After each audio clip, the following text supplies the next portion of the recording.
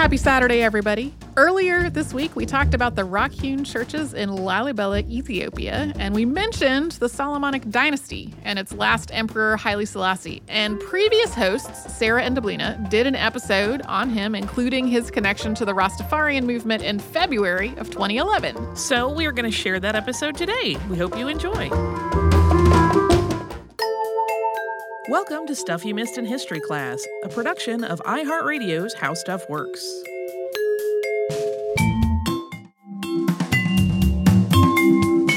Hello and welcome to the podcast. I'm Sarah Dowdy. And I'm Deblina Chakraborty. And it seems like we're gradually stumbling upon kind of a sub-theme for the podcast here.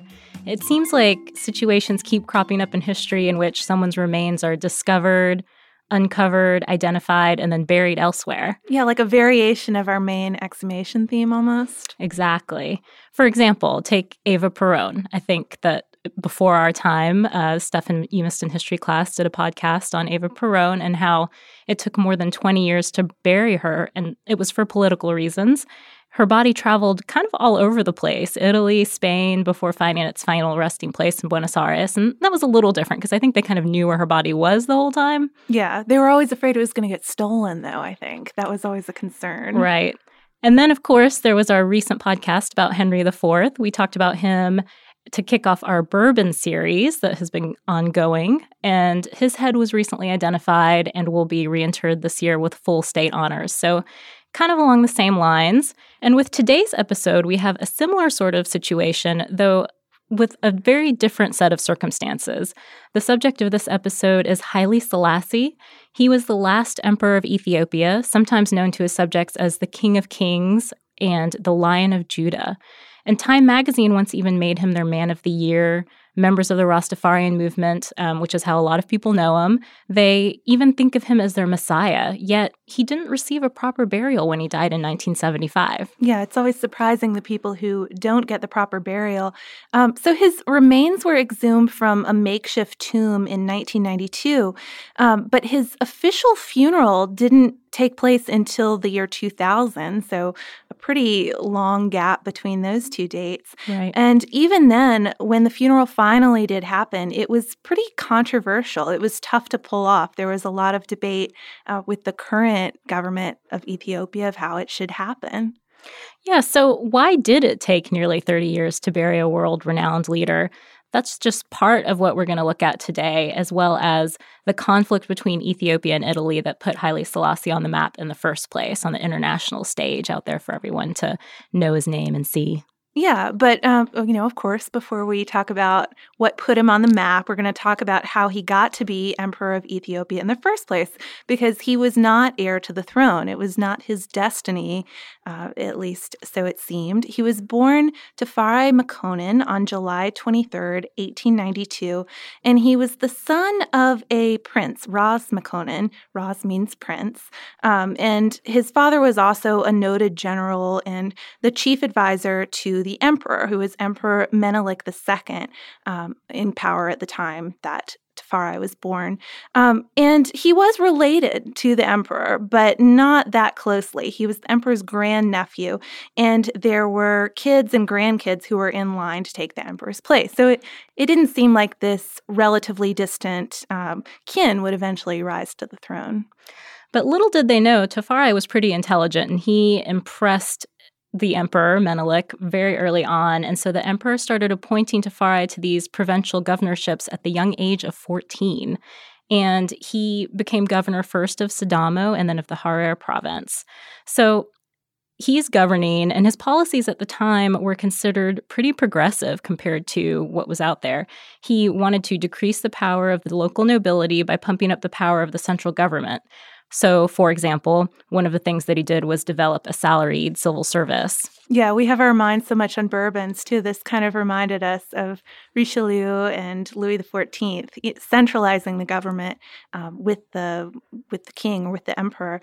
But meanwhile, while the young Tafari is working on all this, the emperor dies in 1913, and his grandson, Lijyasu, takes the throne.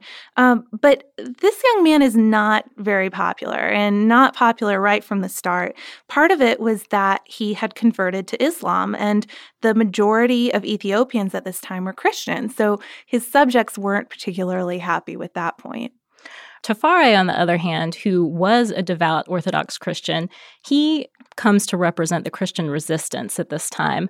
So the country's younger generation, they support him for this, and also because they're becoming enamored by his progressive tendencies. So with both of these things working for him, he's able to depose Lijyasu in 1916, and that makes Menelik II's daughter, Zawditu, empress. But there's a problem with that because at the time, it was considered unseemly for a woman to rule in her own right. So Rastafari is named regent and heir apparent to the throne. Yeah, and it's interesting, too, because you normally think of a regent and a ruler working at least somewhat in tandem, especially if they're two adults. But this was not the case. The ruler, Zawditu, is a pretty conservative empress compared to Rastafari, but he seemed to be the one who was really pulling a lot of the strings. He was the one moving his more progressive agenda forward. And it is pretty progressive. In 1923, he gets Ethiopia admitted into the League of Nations, the relatively new League of Nations at that point. In 1924, he becomes the first Ethiopian ruler to ever go abroad. He visits Rome and Paris and London. And by 1928, he's sort of elevated this regent position a little bit, and he takes the title King of Ethiopia. A little funny to have a king and an empress here. And it sort of shows you where the true power falls. And his power is elevated even more in 1930 when Zawditu dies, making Rastafari emperor. It's then that he takes the name Haile Selassie, which means might of the Trinity. So now he's truly in power. He's the emperor. He is the emperor. But something else is happening at the same time in a land far away in Jamaica. About the last thing you could expect to happen. Yeah. Now, of course, a lot of us know the story, but at the time it would have been maybe kind of surprising to some people's ears. I would think so. When Haile Selassie became emperor, it fulfilled a prophecy or a prediction that Black leader and founder of the Back to Africa movement, Marcus Garvey, had made years before. What he had said at that time was, "Look to Africa for the crowning of a Black king. He shall be the Redeemer." So when this comes true, so to speak, in Haile Selassie, Rastafarianism is born. It's obvious now where that name comes from. Rastafari. So a couple of primary Rastafarian beliefs are that the only true God is the late Ethiopian emperor Haile Selassie, and that Ethiopia is the true Zion, which was kind of a paradise on earth.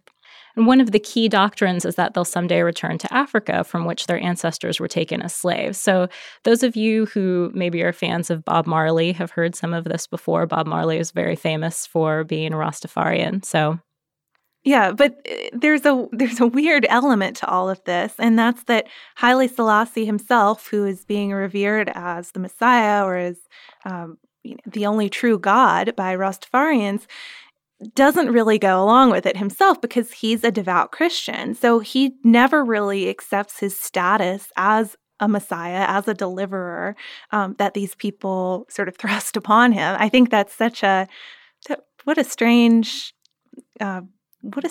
deal to have going on there. Yeah, and I think when he was alive, people asked him about it. You know, did you know about this? Did you know that you're considered a Messiah? And he was just kind of like, yeah, I've heard that, but I don't. I'm just a man. I think he just said, I'm just a man. So. Well, and he also, at the time at least, he had some major problems to deal with that without thinking about how he was considered a Messiah by some. Yep.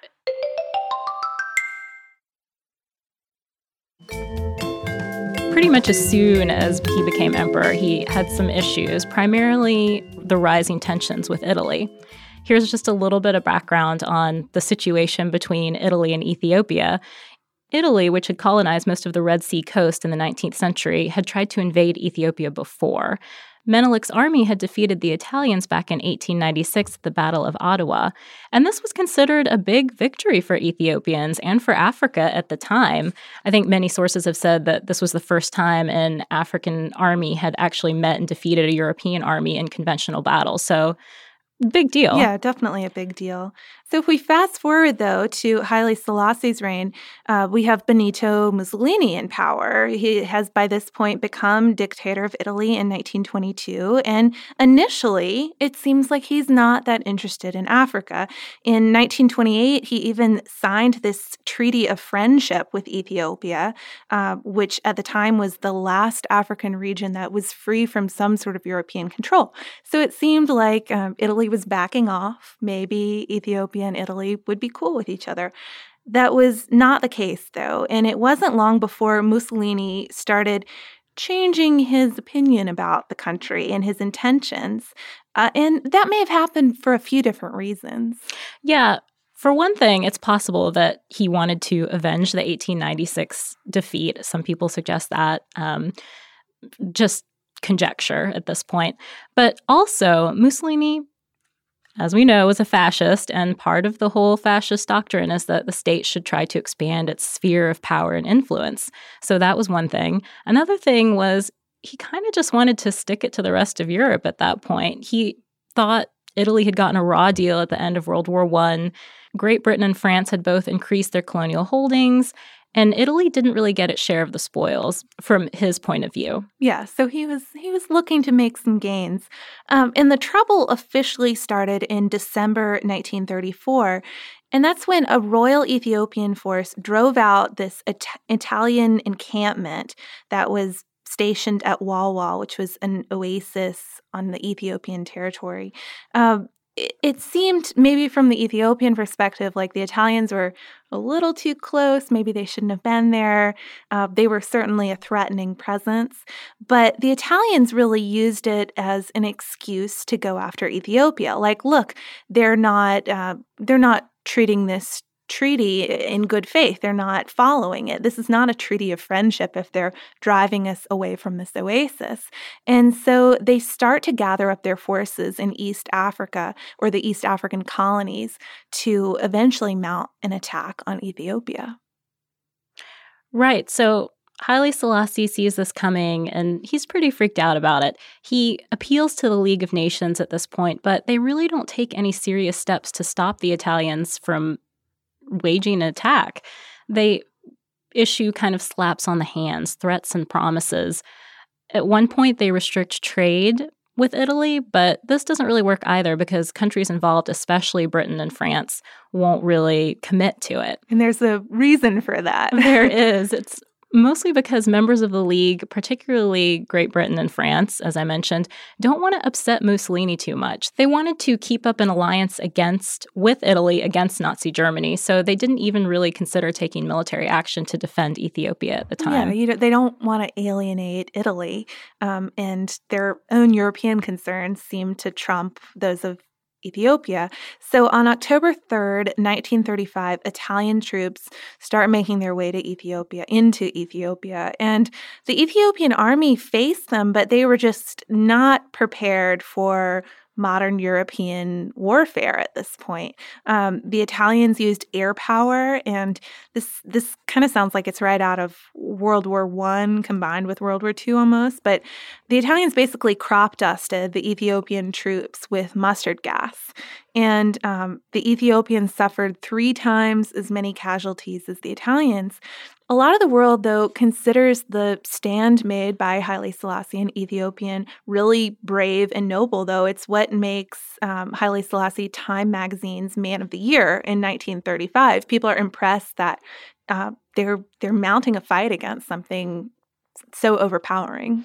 Yeah, I think they almost saw it as like him taking a stand against the whole Nazi fascist power out there. By May of 1936, though, the Italians made their way into the Ethiopian capital, and they proclaimed Ethiopia part of the Italian Empire. So Haile Selassie was forced into exile. Yeah, and that June, he goes back to the League, And this time he's a little more ominous. He says, quote, "It is us today, it will be you tomorrow," which is extremely prophetic, coming in 1936 on the eve of World War II. So, of course, in exile, he has to take refuge somewhere outside of Ethiopia. So he goes to England for about 5 years.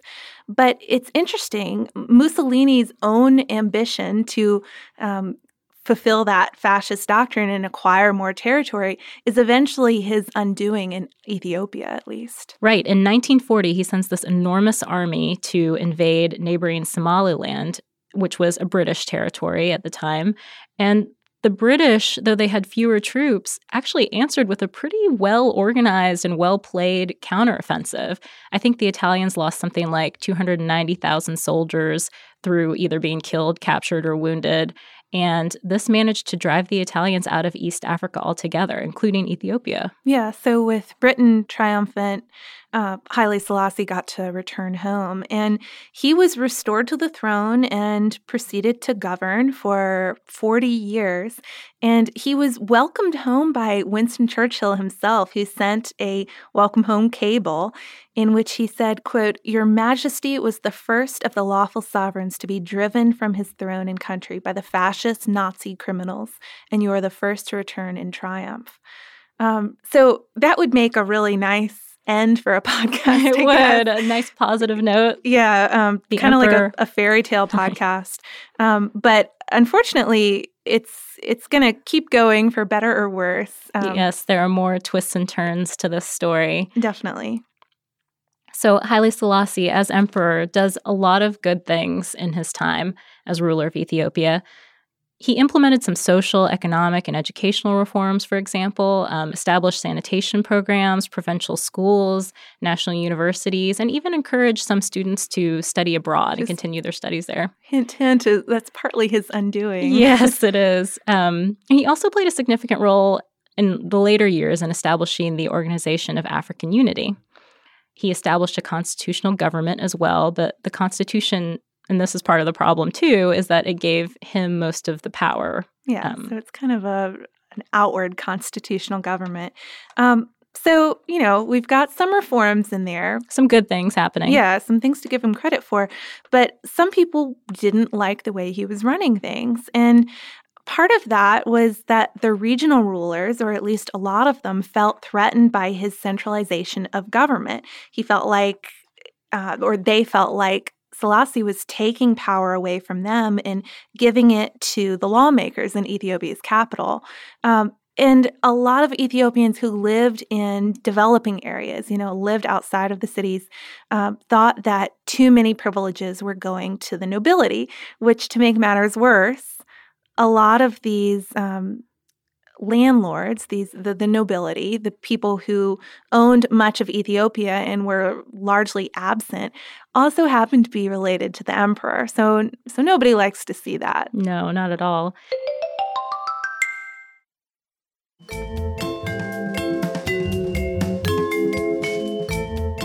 To add to this, there were some people who thought that the strides that the government did make were just too slow and unevenly distributed. Students in particular, especially those students we mentioned who studied abroad, they complained that Ethiopia's social, political, and economic developments were way too slow.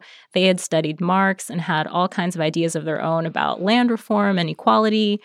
But they weren't the only ones. Workers, teachers, soldiers, they all wanted Ethiopia to catch up to modern times too. So it's ironic. We see sort of from the beginning of our podcast to now, he seems to have come full circle. At first, he was thought of as the progressive leader modernizing the country, and now he's the exact opposite. Yeah, everyone advanced beyond him, it seemed, to some people. I guess that's what happens when you rule for 40 years or more.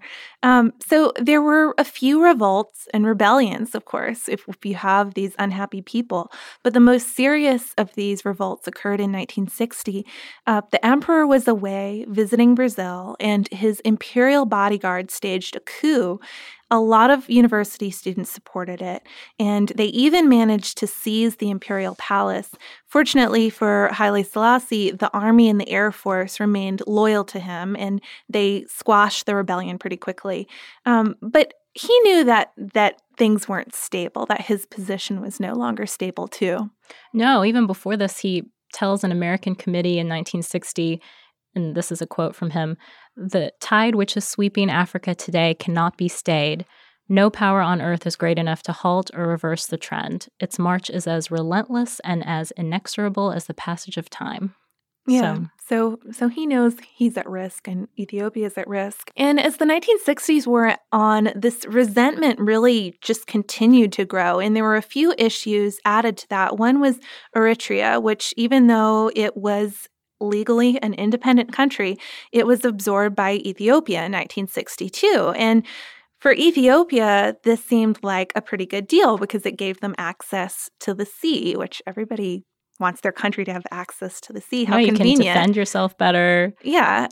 But a lot of Eritreans opposed it from the start, and they formed the Militant Eritrean Liberation Front, which the acronym for that is ELF, to protest this being absorbed into a country that they didn't want to be part of. Right. And there was something else that happened that kind of added to Haile Selassie's unpopularity at that time. Majorly added to it. There was a famine caused by drought, which wasn't that unusual in Ethiopia, but the famine that occurred between 1972 and 1974 killed several 100,000 Ethiopians, and many felt that Haile Selassie just didn't really do enough to help people. They suggested also that the government had tried to cover the whole situation up. Yeah, and so there were protests, and the situation became really desperate. I mean, starving people and potentially a government cover-up is going to make the populace really angry. And on September 12th, 1974, the emperor was deposed, finally successfully deposed, in a revolution led by a Marxist colonel named Mengistu Haile Mariam. And some accounts say that Haile Selassie was driven from the imperial palace in the back of a Volkswagen with people in the streets jeering at him. So a really undignified exit for this emperor of 40 years. Yeah, and 11 months later, Haile Selassie was dead at the age of 83. At the time, reports said that he died of natural causes, but many actually suspect that he was murdered. In 1996, his valets testified in court that when they found his body, there was a strong smell of ether in the room, which suggested to them that he had been suffocated or perhaps strangled. Yeah, and Mengistu does give the emperor a burial, so it's not as though Haile Selassie's body is destroyed or lost immediately. But he's said to have interred the body vertically, head down, next to his office latrine, and then covered it with 2 feet of concrete to, quote, deter a ghost who has reason to be restless. And this is pretty unrelated, but I couldn't help but think of Dante's Inferno. This is the punishment for simony, which I guess if you think about it long enough with Messiah and Emperor stuff thrown in, you could work out some sort of connection there. But clearly a very undignified burial. No, it wasn't, but he did get a more dignified burial later on. His body was exhumed in 1992 after the fall of Mengistu's government. And at that time, he wasn't buried right away. His remains, I should say, there wasn't a body at that point. His remains were put into a small coffin that said, "Do not open." They put a sign that said, "Do not open," because they weren't quite sure what was going to happen with it yet. It's really weird, isn't it? I mean, it's a little strange.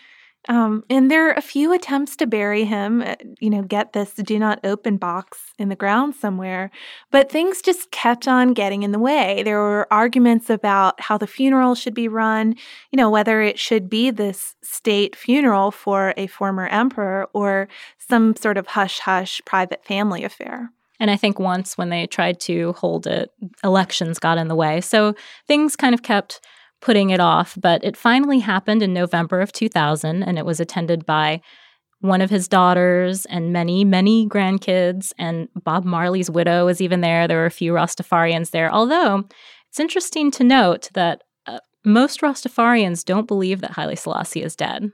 Oh. Yeah. How about that? But Bob Marley's widow does, if she was at the funeral, I would assume. Well, maybe she just came to pay her respects in general. Yeah.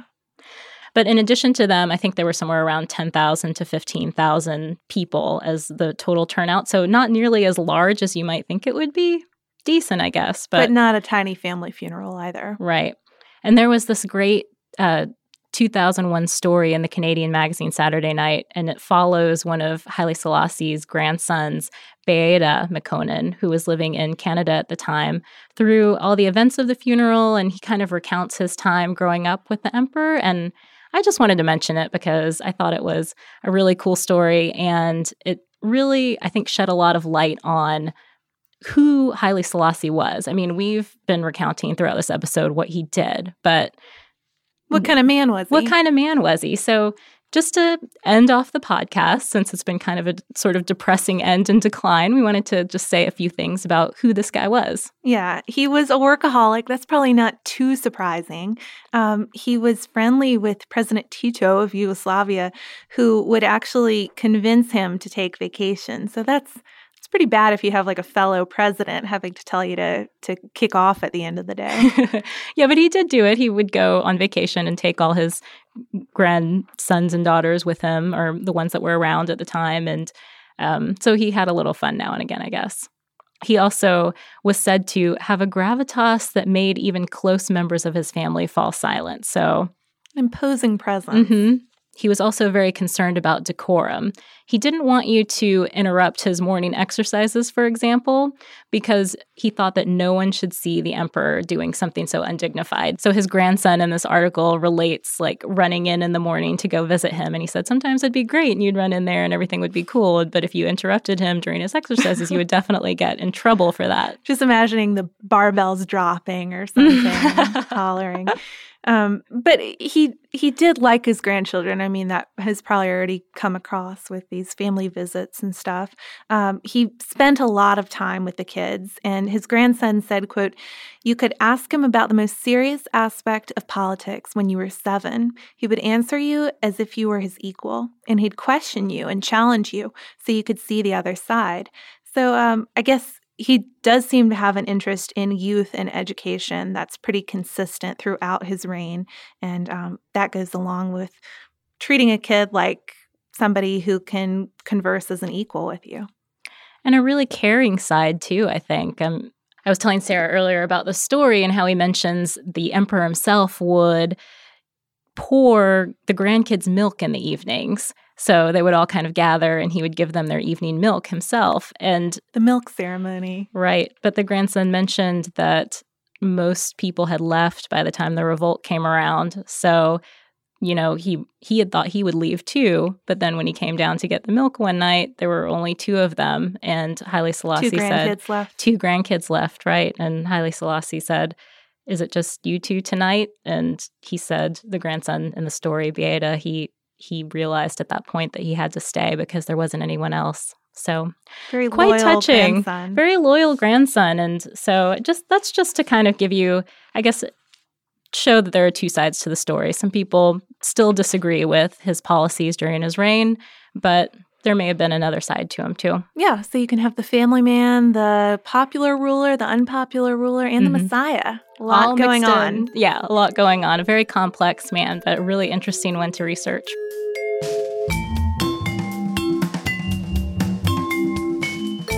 Thank you so much for joining us today for this Saturday Classic.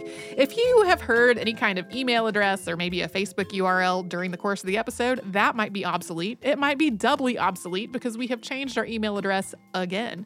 You can now reach us at historypodcast@iheartradio.com, and we're all over social media at Missed in History. And you can subscribe to our show on Apple Podcasts, Google Podcasts, the iHeartRadio app, and wherever else you listen to podcasts. Stuff You Missed in History Class is a production of iHeartRadio's How Stuff Works. For more podcasts from iHeartRadio, visit the iHeartRadio app, Apple Podcasts, or wherever you listen to your favorite shows.